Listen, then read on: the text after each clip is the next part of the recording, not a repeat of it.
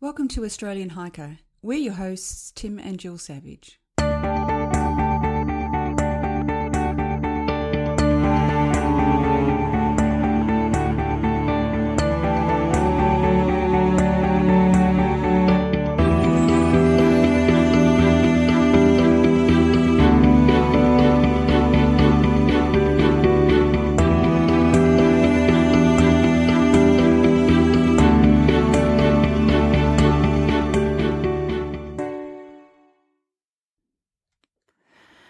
Welcome to Australian Hiker podcast number 45, a continuation of our Women and Hiking series.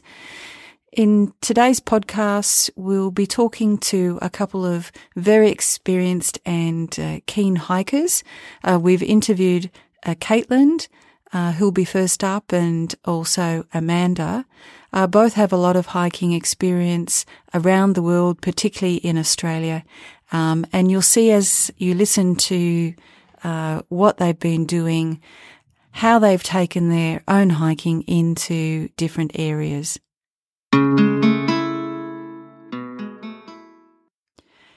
So before we start the interviews, would like to announce another competition that we're running.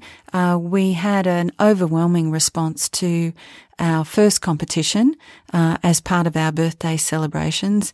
The positive feedback was amazing, and the comments that we received about the value and the benefit that people were receiving from the podcasts that we were making was just sensational, and we really did appreciate all that positive feedback. So it spurred us on to do another competition. There'll be details on our Facebook page. Essentially what we're going to be asking you to do is go onto iTunes and provide a review of the podcasts, again, to sort of promote getting word out there, and you'll be in the draw to win some more gear vouchers. So make sure you check out the Facebook page.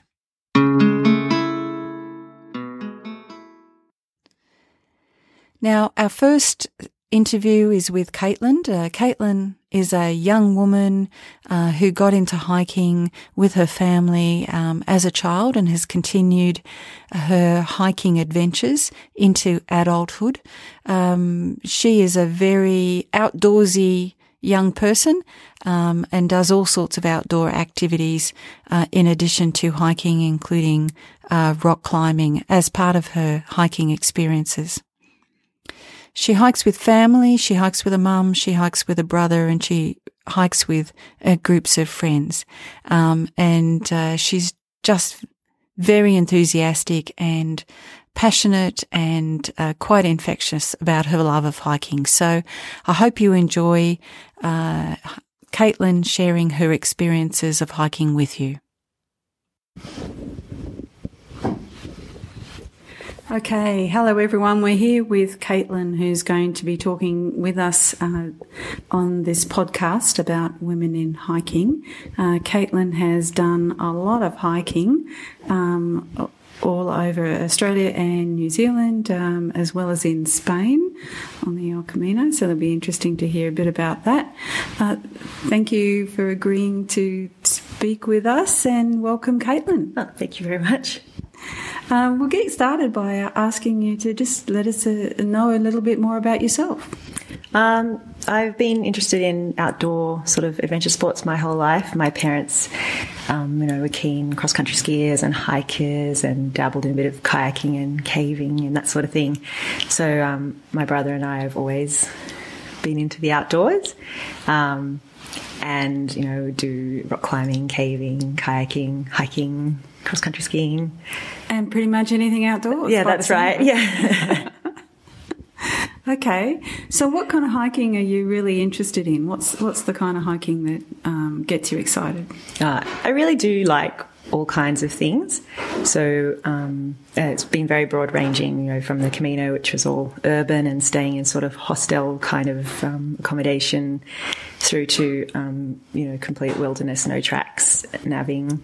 I really don't know. I guess I like to go to really spectacular places, and I do like to get off the beaten tracks. So I think, those sort of more remote wildernessy walks are probably my favourite, but they've all left a really lasting impression. Okay. And so what's the most challenging hike you've been doing? I think the most challenging hike I've ever done was the Western Arthurs in Tasmania. We allowed 14 days to do that, but took 10 in the end. And it was all on track, but very challenging terrain. Lots of scrambling up and down rocks, having to take off your pack and pass them. Lots of exposed scrambling, and very changeable, exciting weather on top of the range. Yeah. And you did that with a small group? Or? Yeah, that's right. My brother organised that one with a group of friends at the end of high school, so at the end of year 12. Yeah, fantastic. Okay. And when you do these hikes, is there something that, that worries you, or something that you're probably more concerned about than other things? Yeah. They're my two primary concerns. I absolutely hate thunderstorms. So I'm always worried if we're not sleeping in an overhang or we're not staying in a hut or something like that, camping out, if I'm worried about the weather and if it's going to be changeable and if there's going to be a storm. And the other one is I'm always concerned about whether there's going to be somewhere appropriate to dig. Because, there's when you hike a lot, there are some pretty average things that you see out there, and you don't want to be one of those people, but sometimes, you can only get 2 centimetres deep, or there's nowhere to go away from camp, or it's impossible to get away from the stream. So that's my other, real pet hate. Yeah. And we, when we were hiking on Larapinta, we did find that. We did... some people weren't as particular as they should have been in that regard. So, and it is a bit of a challenge. And I think, sometimes when the guidance is that you need to be so far away from a stream and all those sorts of things, the practicality then starts to step in a little bit. Yeah, yes, it can be very difficult. Okay, so what about critters? Is there any bugs or animals that worry you? I don't think anyone likes ticks or snakes, but I guess they're just part of it. But yeah, I really, really don't like ticks. We get home from a walk, if we've seen ticks or if it's known to be a ticky area, there's always a thorough checking over to make sure we haven't brought any home. And yeah. I know what you mean. Tim's not a fan of ticks either. Yeah, no, they're horrible things. So when we talk to people about hiking, particularly women, they make comments about things that worry them, particularly around their safety and so on. Have you ever been hiking where you've been worried, or you've been, perhaps surprised that you were safer than you were expecting to be? Not really. Most of my hiking's been with a group, and I guess I just feel that I'm pretty safe with my friends and family. I feel like we look out for each other. I do get a bit afraid of the dark, so sometimes if I have to get up in the night, I do worry about that. But, I just stay close to camp, or if I'm really worried, I would ask my tent mate, is it okay if I wake you up so that, you'll hear me if I yell out or anything. So, on the whole, no, I don't find hiking that frightening unless I'm on my own. Yeah, okay. And we were talking earlier, and you said that you had done a solo hike. Yep. Tell us about that. So that was actually earlier this year in New Zealand, and a group of my friends were doing the Routeburn track, which I had already done. So I decided I would walk the Greenstone track and join them when we'd finish on the Caples track. So I would walk the first 2.5 days on my own, and then meet up with them after that. I just thought it was a good opportunity to do something I hadn't done rather than repeat something I had done, and that there's no better place to experiment with solo walking than New Zealand, because on the Great Walks especially, it's so safe. They've got an amazing tracks and hut infrastructure, and there's usually a hut warden somewhere on the track as well. So you'll meet up with them at some point on the track, and they'll collect your fees and they'll ask about where you're going and that sort of thing. And there's other people as well. There's lots of solo hikers in New Zealand. So, on the whole, it was pretty good.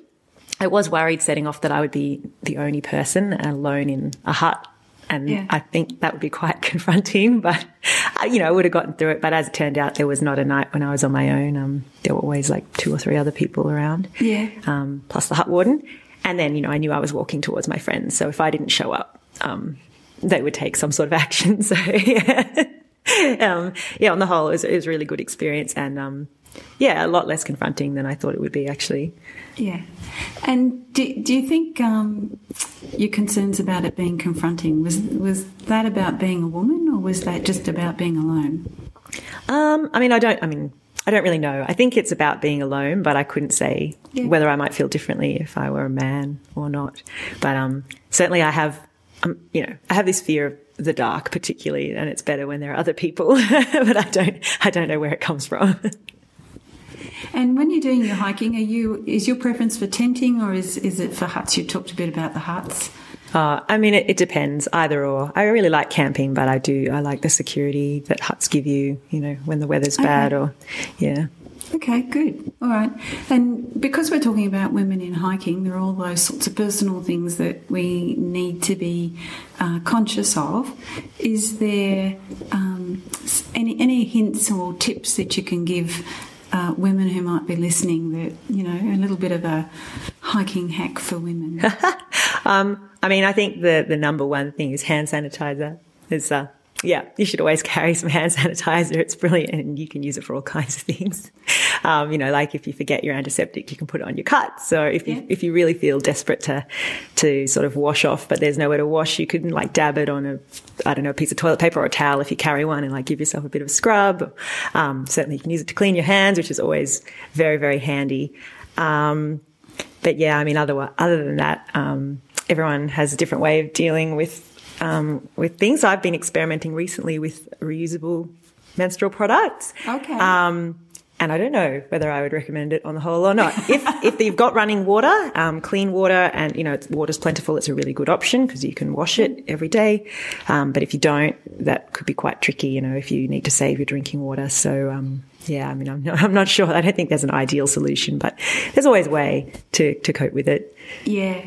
I must admit, I read something about things like menstrual cups and those sorts of things, and I just thought, I don't know. I just don't know. Definitely takes some getting used to, and you want to be able to wash it. You want to be able to clean it. Yeah. If you're out more than a day, sort of thing. And I think sometimes coloured Ziploc bags are a bit hard to find, and having to have 2 just in case, and bags inside bags and all of that kind of stuff. It's can get a bit tricky, but yeah, that's right. You've just got to have a way of sealing your rubbish appropriately if you're carrying out rubbish and that kind of thing. Yeah. And I think your point is a good one. It's about just trying some stuff out and see what works for you, and if it doesn't, move on and try something else out. Yeah, that's right. I think there's a bit of experimentation involved, definitely, in terms of finding out what works. Okay.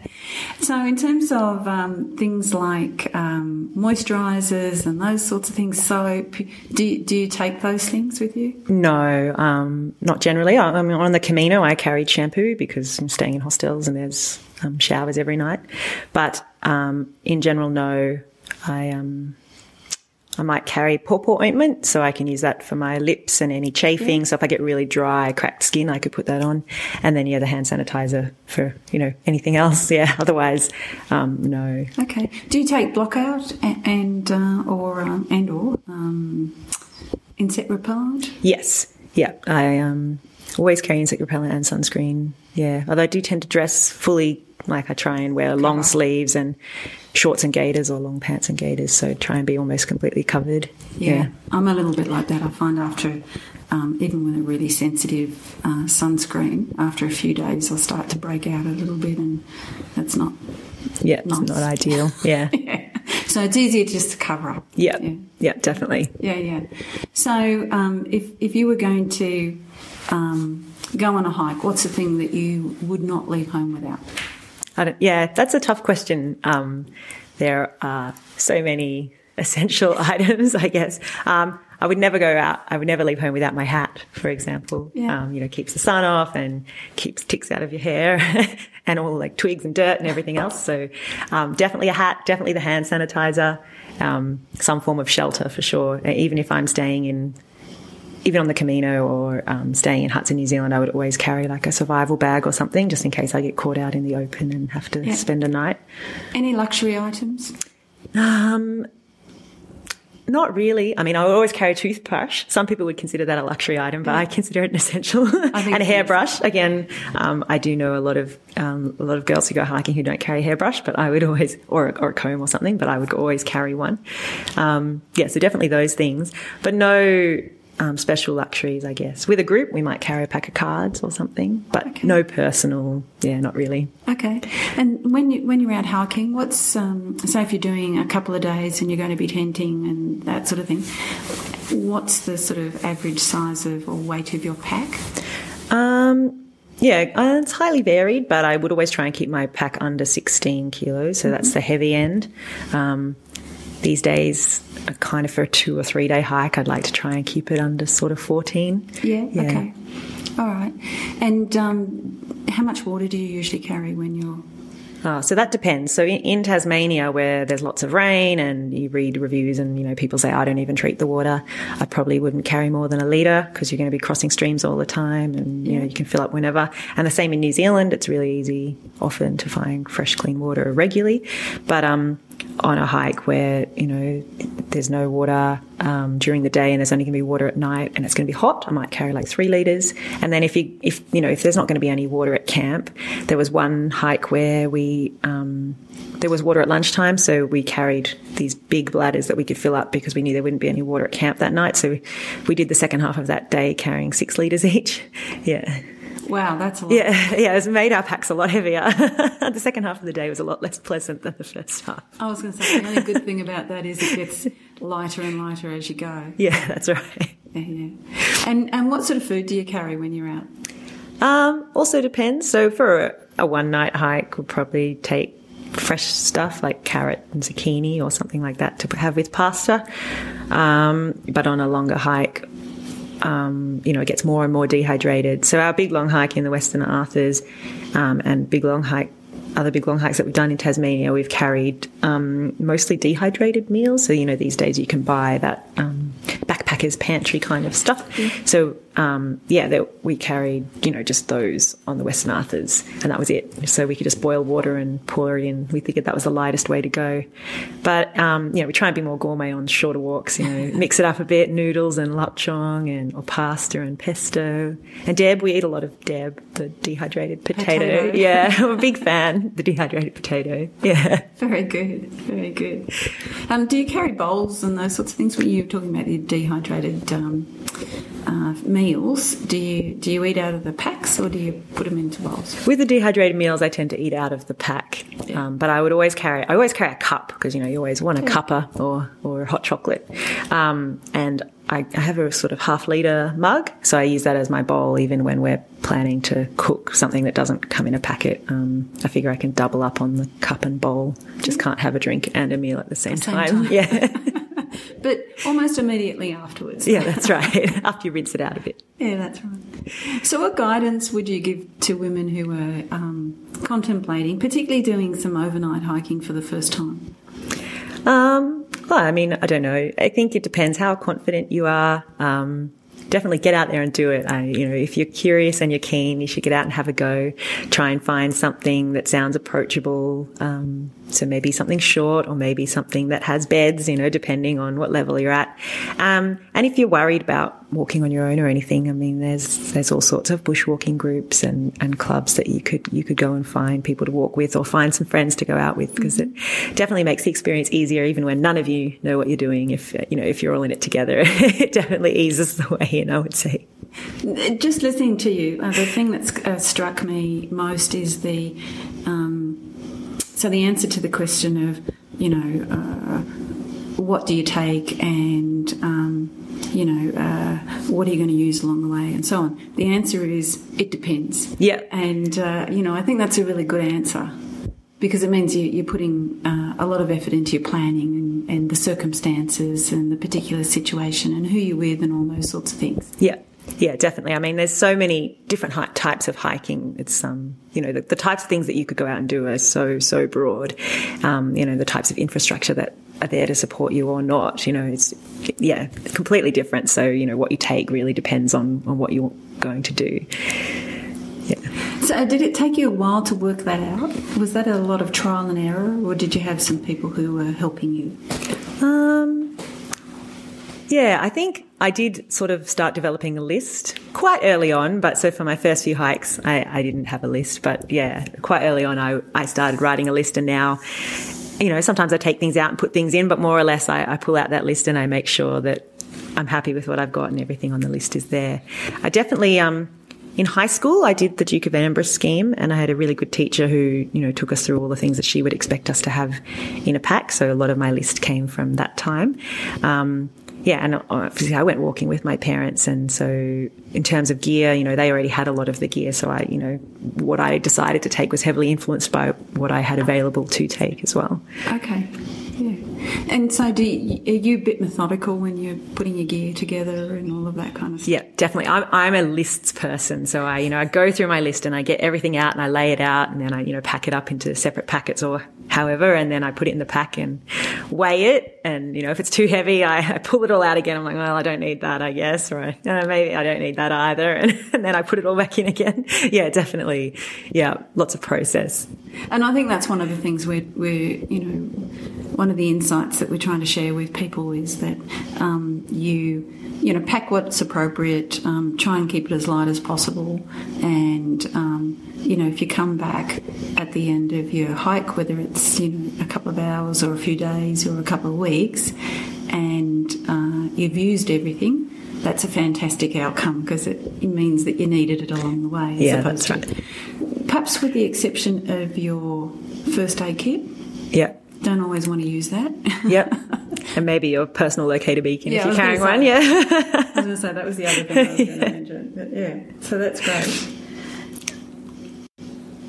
So I think, it's been great talking to you, and, we've learned so much about the experiences that you've been through to get to where you are at this point in time, and the kind of varied hiking, I think, that you've been doing.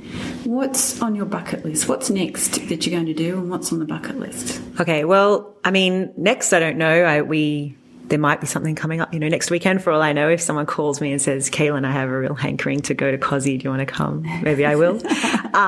But the next planned adventure is New Zealand again. My partner's never been hiking in New Zealand, or he's only been once, and he wants to do the Milford Track. So us and two friends are going to go and do the Milford Track next year, which should be really good. I've done it before, but I'm happy to do it again. It's a really spectacular, it's a really good walk.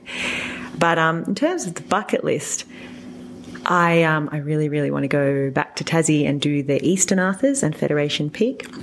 It's definitely, it's an extremely challenging hike. It comes with all these warnings, and it's not something that I would attempt without some very, very competent, experienced walkers, but also at least one competent climber with a really good head for heights and, a really sort of grounded person. That's not me. So I'm...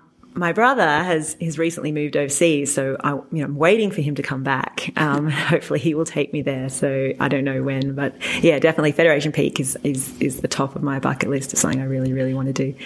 And so how long will that take?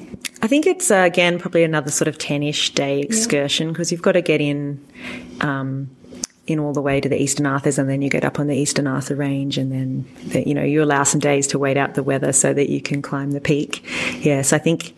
Probably about 10 days. Yeah. Okay. Well, that sounds fantastic, and certainly if you manage to do that, we'd love to interview you again. Okay. But even after you've done the Milford track again, it'd be interesting to hear about differences, I guess, that you might have experienced or noticed along the way. Yeah, for sure. I think it'll be quite different, because last time was with my mum.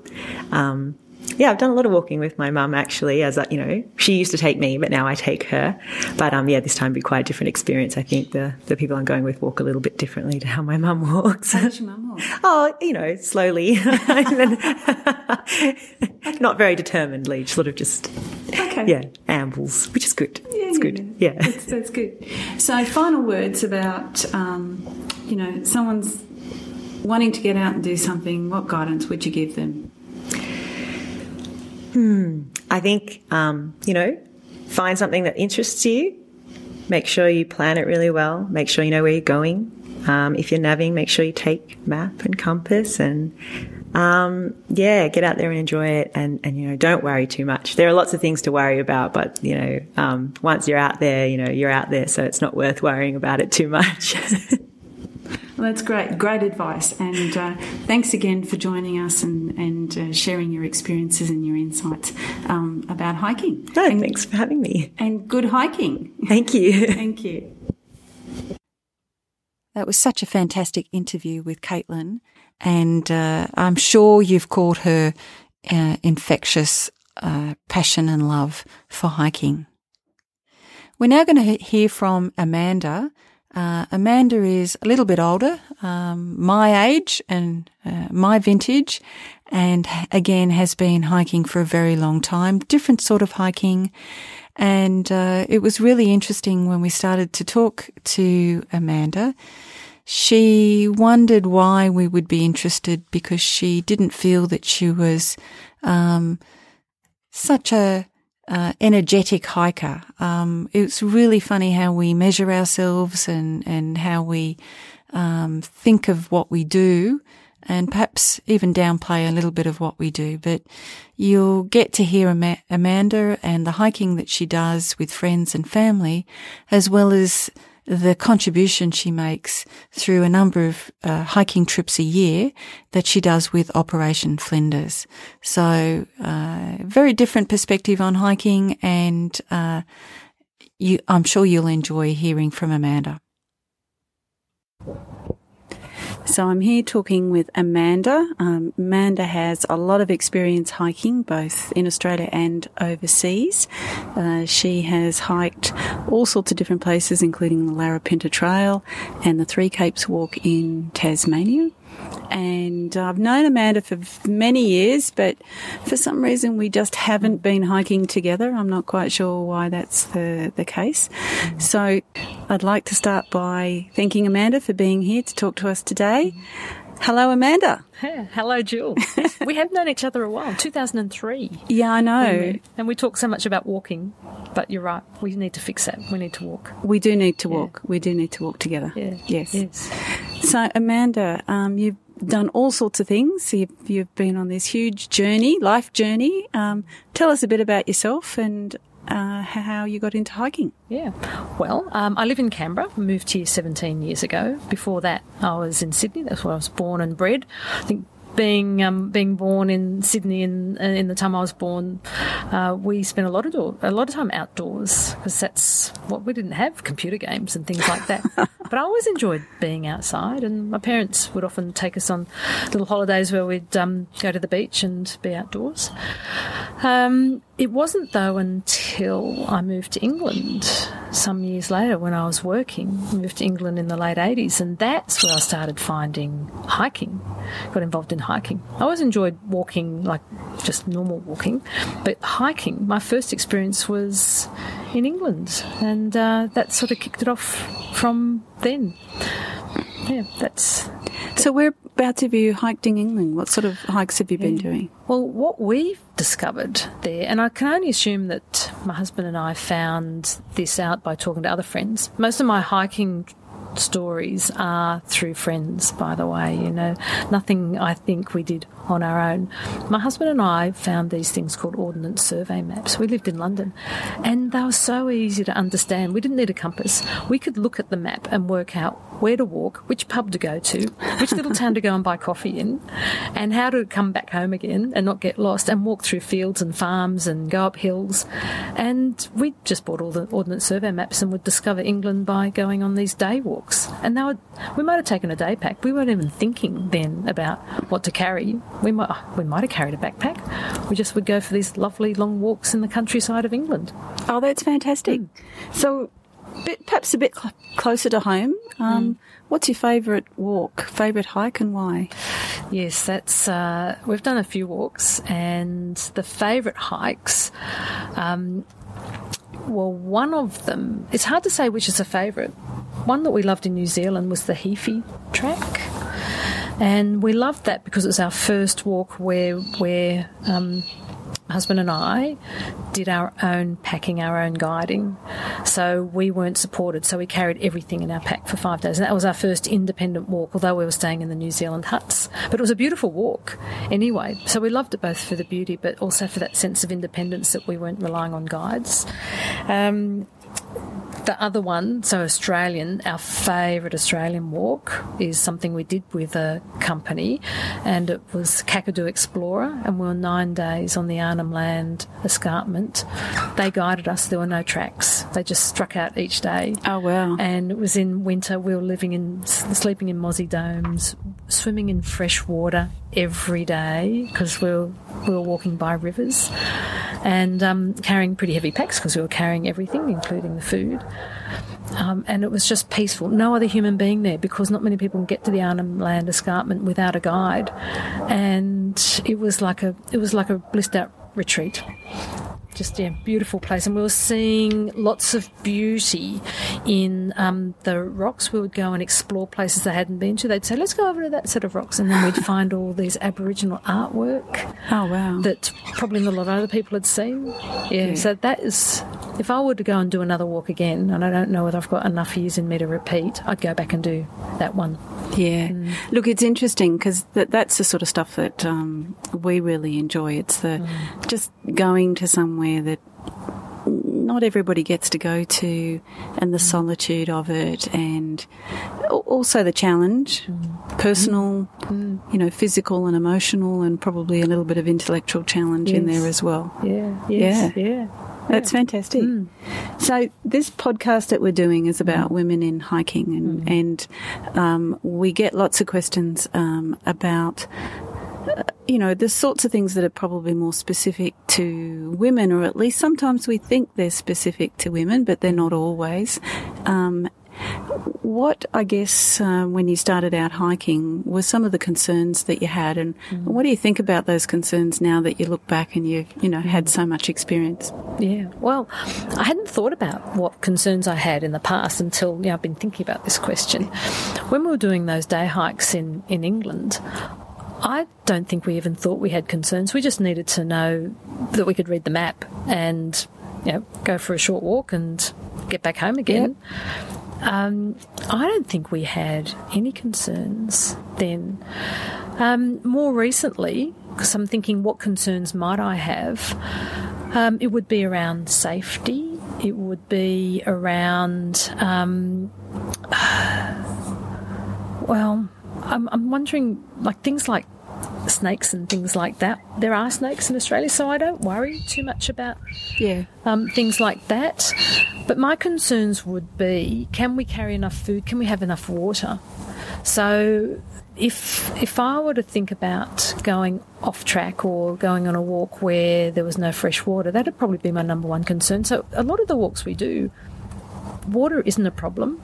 And I think that might be actually unconsciously or subconsciously deliberate, that we don't choose those really difficult walks where we might not have clean water. So that would be probably number one concern, and to be able to carry enough food. So we'd only walk as many days as we could carry our food. So food, water.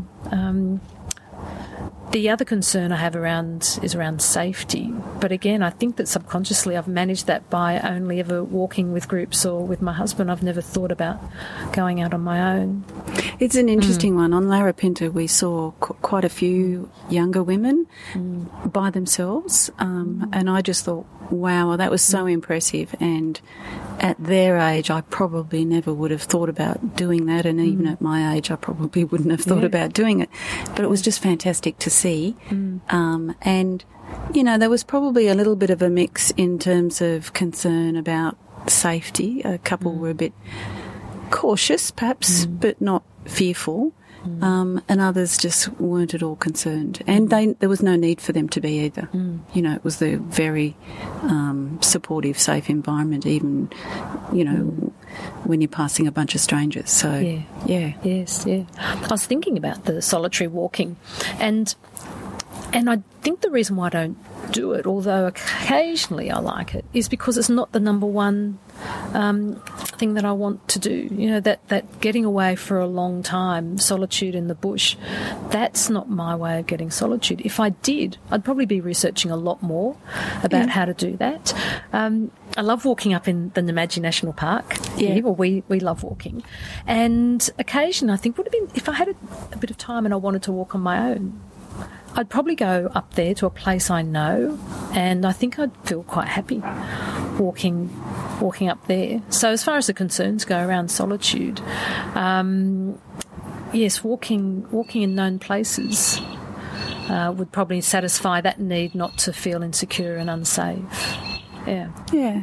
So we've talked about the original perhaps concern that you didn't have, which was, you know, as long as we've got a map, we'll be fine. Yeah. Was that a little bit of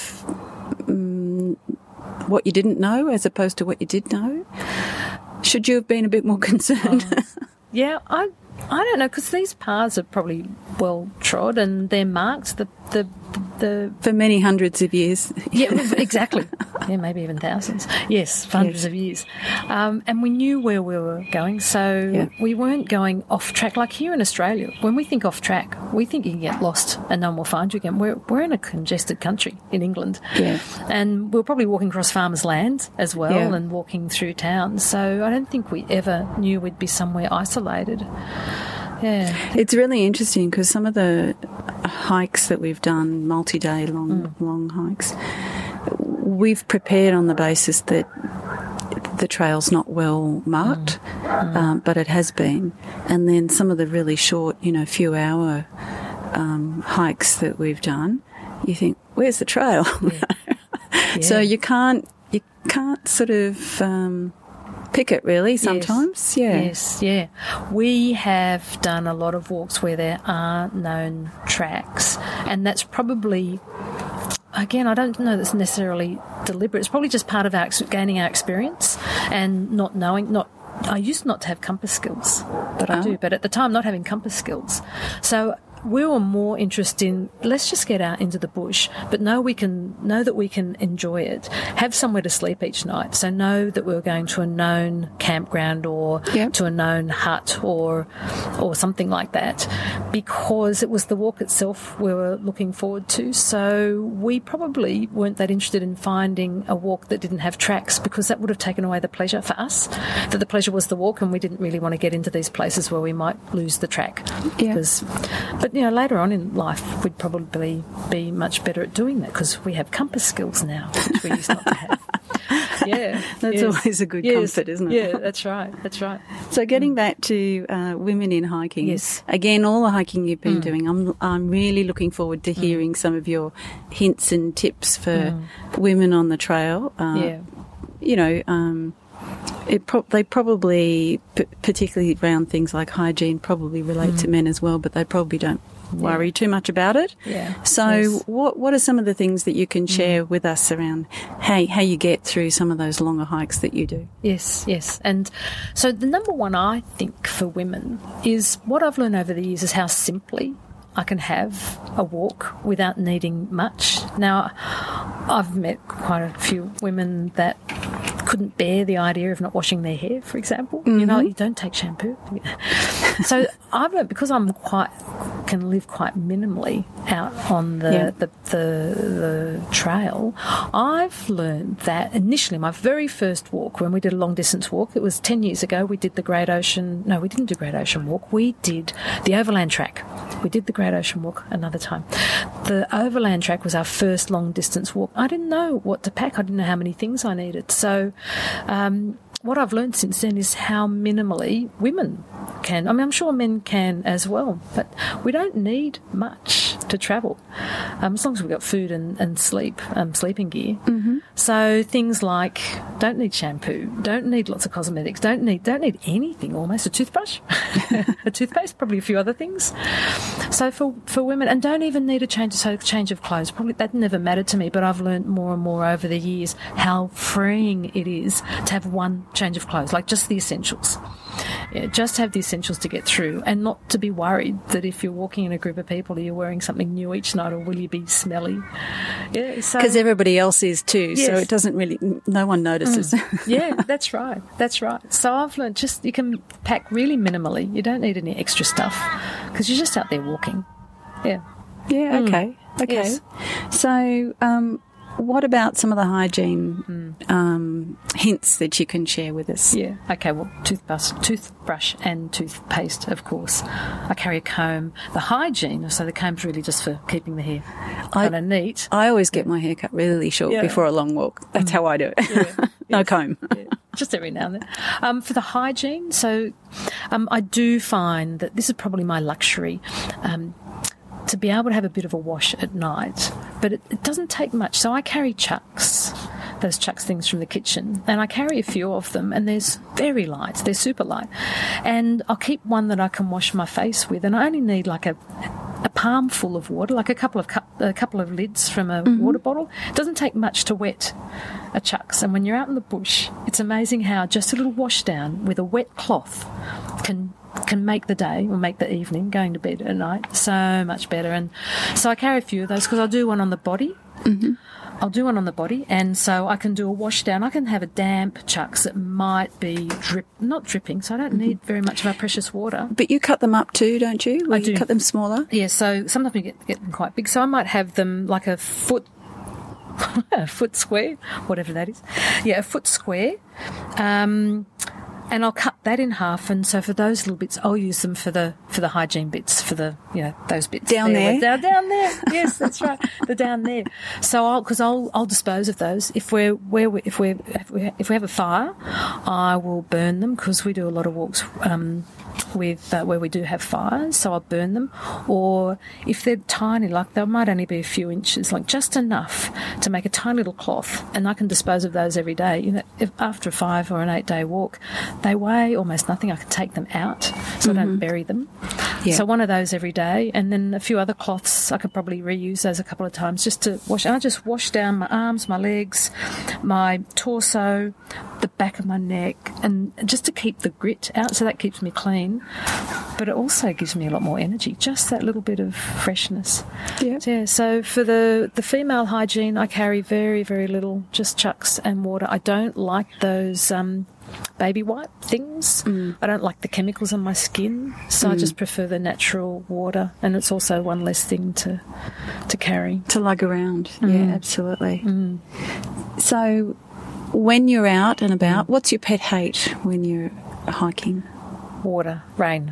I love water, but we've been so blessed that we've had very little rain on our walks, but we did have a big downpour in New Zealand because that's what happens down there, and walking in dripping socks and wet boots, I found that uncomfortable. But if that's the extent of my dislike, that's a pretty trivial thing to worry about. But I must admit I do prefer not walking in the rain, although some places look so much more beautiful in the rain. And although I carry all my gear properly in bags, it's still that idea of having to pull things out in the rain. One thing that we haven't done, and that would concern me, is putting up a tent and sleeping bag in a downpour.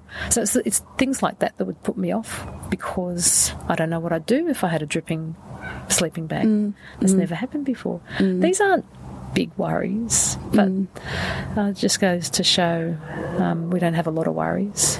It's interesting, isn't it? Because I think that's one of the things that we find when we're talking to people about hiking, that the preparation is really important. But you are preparing for those moments where there's a big downpour. Yeah. And, like us, fortunately, we haven't had to put the tent up in a big downpour. But we're reasonably confident we could do it, and do it, reasonably well if we had to. But it's an interesting one that you don't you don't want to do it, but you're always prepared for the moment that you have to do it, and pretty lucky that you haven't. We do some preparation though around that, because what would be the worst? That we'd have a wet sleeping bag or a wet tent and it'd be in our wet pack, like a pack that's wet. But I do make sure that I pack dry clothes, so the fear of being cold from the wet would be mitigated, because no matter what, if we did have a downpour, I always make sure that I carry, and it's thermals, it's icebreakers. Just being able to get into warm clothes, that would mitigate that. So might be a fear of the rain and the wet, but we will be prepared. I do carry dry clothes.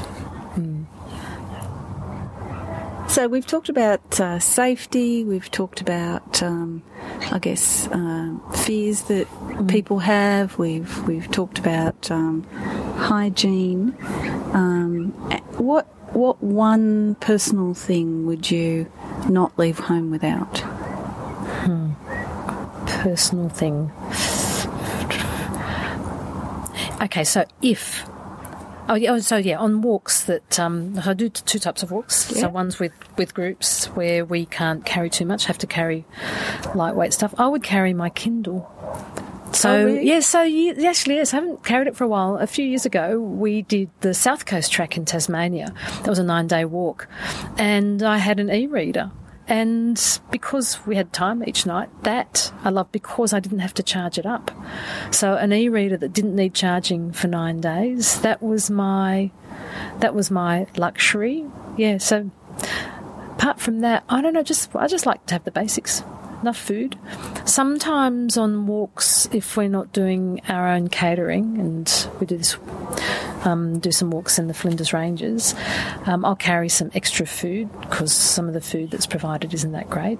But like I was saying earlier on when you were asking me questions, I've learnt to live on very little. That we don't need a lot of stuff. So the luxuries are my chucks.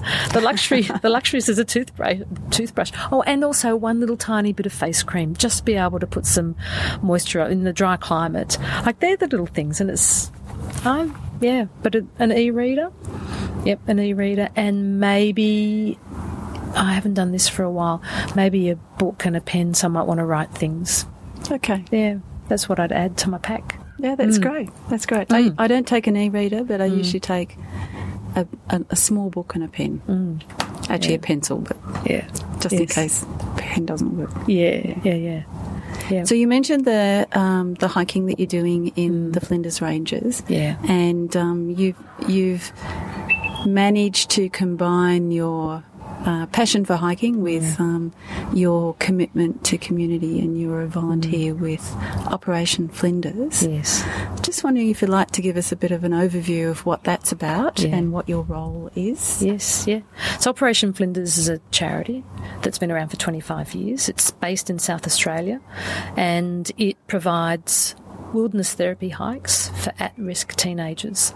So what they do is they source the kids from schools. So schools nominate their school group to go for these walks. Operation Flinders has been around for 25 years, and it's a big deal. It's a well-known organisation in South Australia.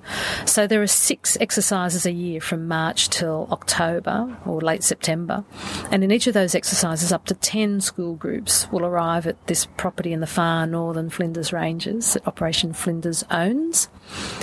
And each group of 10 participants from a school will come with 2 school teachers, and Operation Flinders provides a team leader and an assistant team leader. So there could be 14 of us out there. Sometimes other kids come back, they're peer group mentors, so they come as mentors that have done it before. So there could be 15 of us in a group. So imagine 10 of those out in the field for 2 weeks. So I'm an assistant team leader, and the role of the team leader and the assistant team leader is to get this group around the property, and we walk from site to site.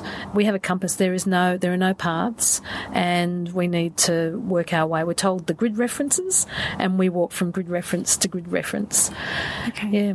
So the route changes every time, because you do it a few times a year. Yeah. Yes. Oh, yeah. And the teenagers, the kids, this is part of their role, that they have to help get the group to where it needs to get it. Yes, so this wilderness therapy adventure walk they do is not just the walk, but we give them challenges to do, and even just getting prepared for dinner. We give them jobs. We have to set up. We have to set up the camping site, so they carry all these ground sheets and things. So putchis, they have to settle. So we're teaching them a lot of things to do, because some of these kids have never camped out in the bush before. So the littlest tiniest thing can challenge their confidence or help them to build courage. So we work with them, and our job is to get them through 8 days. These kids haven't walked, of challenging walking, and that in itself brings out a whole lot of qualities in them which we notice and the teachers notice. The aim is to build their confidence so they go back to school and become a little bit more committed to school and to a better start in life. It gives them time out away from all the technology, all their friends, all their bad behaviours, and they think. So our job is to help them to think. And so the role that I play them a lot, not just getting them around the site with the team leader, but spending time talking to the kids and understanding them and hearing them and helping them to think about what their life could be like. Yeah. So we carry full packs for 7 nights, 8 days, and yes, as you said, we don't have a set route. So the exercise commander at the beginning of exercise works out where all the sites are and what the routes are, and we're just given our grid references. Yeah, and these kids, we help them to navigate too. We teach them navigation skills, all sorts of things. Show them the landscape, show them how to work out where to go. Yeah. And no doubt you get to see some amazing transformations of these kids. Yes. We've seen some during the walk, but what keeps me going is I hear the stories months, years later. So some of the other assistant team leaders and team leaders I've met, they said they were participants 15 years ago, 10 years ago. Wow. Yeah. And I've met peer group mentors. These are kids that have very recently walked, so they're still teenagers, and they're asked to come back to be mentors to a school group. So I see that they've already changed in the year, and I have walked with participants who now come back and they're peer group mentors in our group. And it's so lovely to walk with I walked with a boy who was a participant 2 years ago, and this year he's walking as a peer group mentor. So in 2 years he's changed. Yeah. So, again, getting back to women in hiking, if we think about the teenage girls because they're mixed groups, teenage girls that go on Operation Flinders, what's the sort of kind of impact that you would see in them versus what you might see in teenage boys? Yeah, well, we haven't actually seen a difference in the impact on them, and the research shows that they don't, when they research the effectiveness, they don't see that females get different benefits to males. I just see the way the girls talk and what they think about. So more likely, I've heard more girls say, I'm going to be kinder to my friends, or I'm going to get off Facebook, or, I didn't know I didn't need a shower. Maybe I don't need that hairdresser, that hairdryer as much as I thought. So, and that's one of the things you were saying earlier about when they all turn up with their kit ready to go. Yes. Even though you've given them a list of what to bring, you get them to empty everything out on a tarp, and they bring all sorts of extras. Yes. Oh, yeah. And the girls do bring many more clothes and beauty products, and so they can't, or their iPhones or anything like that, so they can't bring any of those things that they need, and they're fine. What we notice is they don't actually talk about it much. They all, of course, can't wait to get home, and the first thing they want is to have a shower or to, better put on makeup again. But during the 7 days of walking, we rarely hear them sit down and talk about things like beauty and how they look. And wouldn't my life be better if I had makeup today? Yeah. Oh, some would say that. They would. But what happens on these walks is the conversations turn to other things. For the ones that start to notice that there's something going on in their life, they'll start to more openly reflect about themselves. So that's the thing I notice more of. I don't really think too much about whether they need deodorant or not. That's fantastic. Yeah, but they all do get great outcomes, whether they're male or female. Yeah. We will put a link to the Operation Flinders website for those who are interested, but it is a great program, and as you say, it's been going on for a long time, and 6 programs a year. And I've certainly learned something today, which was the route's different every time. Yes. So it never gets boring. No, it doesn't. Oh, and it never gets boring because you don't know what's going to happen with the kids each day. Yeah, that's Every true. day is an adventure. Yeah. Yeah. We were also talking earlier about the amount of water that you carry on the trip, and can you tell us how much you carry, and just relay a conversation that you had with one of the guides? Yes, with Operation Flinders. Yes. So I carry a 2-litre Camelback, and we're also given 2 1-litre bottles. So I would fill up 4 litres of water a day, thinking that, I never know whether I might need it. And that's 4 extra kilos on the pack. And we're carrying a lot of other things too. So although I like to travel light on the walks that aren't Operation Flinders, I like to travel as light as I can. Not ultra light, but minimal. Yeah. On Operation Flinders, we have to carry a lot of stuff. We have to carry first aid kits. So this extra 4 kilos of water. And I was talking to another team leader recently because he's very good at travelling very light. And he said, there's plenty of water around. We actually don't need that much water. We're not moving at a fast pace. The weather's not super hot. The walks we walk on, we're not walking in really hot weather. Mm-hmm. He said, you don't need to carry 4 litres of water a day. So we spend more time making sure the kids have their water bottles filled because they forget to do that. But we don't need to carry that much. We can drink a lot in the morning, and we're going to be at camp by 4 p.m. There's water there.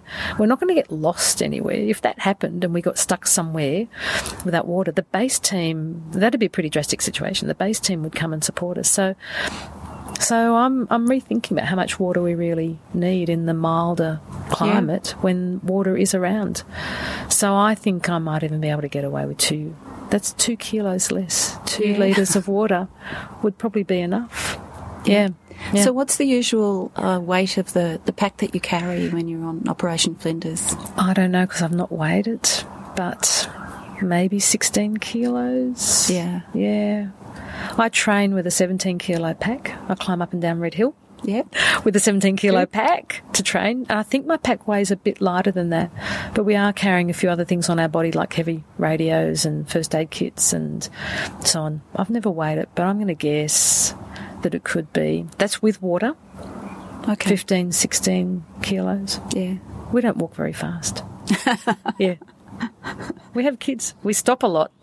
We have kids with us, teenagers. Hurry them up a bit. Yeah, that's probably the way. So just to finish off, what's on your bucket list? What's the top hike that you would want to do that you haven't done so far? Yeah, there are 2. Really love to do Traverse Sabine in New Zealand in the Nelson Lake. So when we went and did the Heafy track, we talked to New Zealanders that we met and asked the New Zealanders which walk they would do. Not what foreigners would do because it's the most popular. Traverse Sabine, it's on our list. And the other one is I'd love to go to England and do the coast to coast. I love England. I haven't been there for years. I'd love to walk the coast to coast or something like that, something in Europe or England. Oh, that's fantastic. Yeah. And where will you be hiking next? We are going to do a series of day walks next week on Bruny Island. Oh, fantastic. Yes. So we also, even though we like multi-day hikes staying in different places, we also get a lot of joy from staying in one place, like a base camp, which we're going to do, stay in an Airbnb, and do long walks each day. We could easily probably do 15, 20 kilometres doing something like that, knowing that we don't have to carry too much. So we can do long day walks with day packs and come back to our accommodation. Bruny Island next week. Fantastic. Yeah. Well, we'll have to get you back and do some trail reviews for us. Okay. I'll do that. No stress now. Yeah. Now I'll have to take that notebook and pen. Thank you so much, Amanda. It's been lovely to chat with you and to hear about your experience and the things that you've done, the things that you're doing and the things that you're going to do. Yeah. And, great work with Operation Flinders. It's just very reinforcing and empowering to hear about the contribution that you and the other team leaders make to those teenagers. Thank you. And I'm so excited about us, Aussie Hiker. I've seen you from your very first posting, so it's a great pleasure to contribute to this. Thank you, Jill. Thanks, Amanda. And thanks Tim as well. Thank you.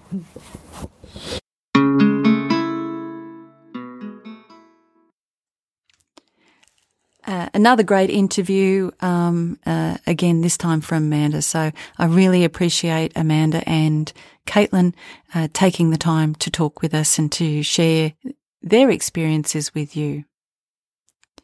That's all for this episode. As usual, you can hear us on iTunes, Stitcher Radio, SoundCloud, as well as our website. If you do go onto iTunes, please write a review. You can do that in conjunction with the competition that we're running for the next few weeks. And our next episode, we'll be talking about the experiences that we've had in running and producing podcasts for Australian Hiker in the last 12 months as part of our celebration for our first birthday. So thank you for listening, and bye from me.